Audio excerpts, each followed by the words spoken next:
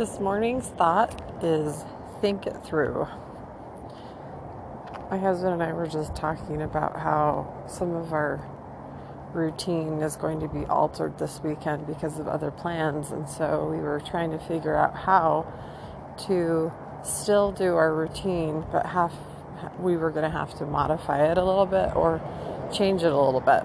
And I was thinking how important it is in life that when we have routines, that we're flexible and we can see kind of how to shift things so we can continue to do whatever it is that we do, but we can do it on a different day or a different time or different order. For example, last night we always read scriptures before dinner, but on Wednesday for now, 2 of the family are not there when we eat, and the other 2 family members have to leave for an activity. And so I debated on, should we read before and call them on the phone? So I tried to call them, but they didn't answer the phone. And I knew by the time they answered, we would be getting in the car and leaving for the next activity on the calendar. And then I thought, should I just read while everybody eats that's here, and the people that aren't here, they just aren't part of it? I thought, no, this is supposed to be family scriptures.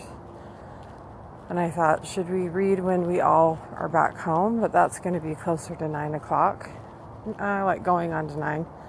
And it'll keep us up a little bit longer because it'll take everybody a little bit to get all gathered and then to read and then, and then the wind down. And so I had a choice. Do we skip it? Because the chances of us reading when we got home, it's out of routine. And so we may forget. We may just come in and start getting ready for bed, and then I'd lay in bed and go, we never read scriptures. Or do we just kind of think it through? And how do I do it? So I did. I thought of the different options, and I picked one. And thanks to technology, we were able to read in the car. So what we did was I had 5 of the 7.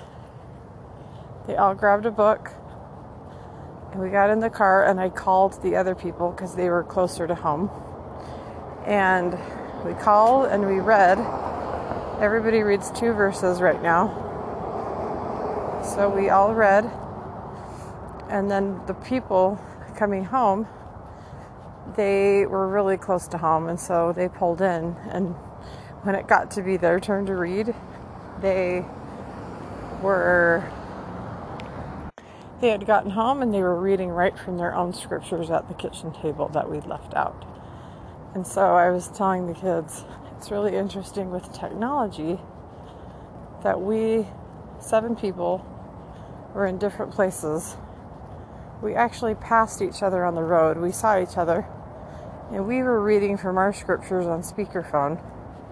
They were listening on their speakerphone. And then when they pulled into the driveway, went in the kitchen, opened up, they were still following where we were reading.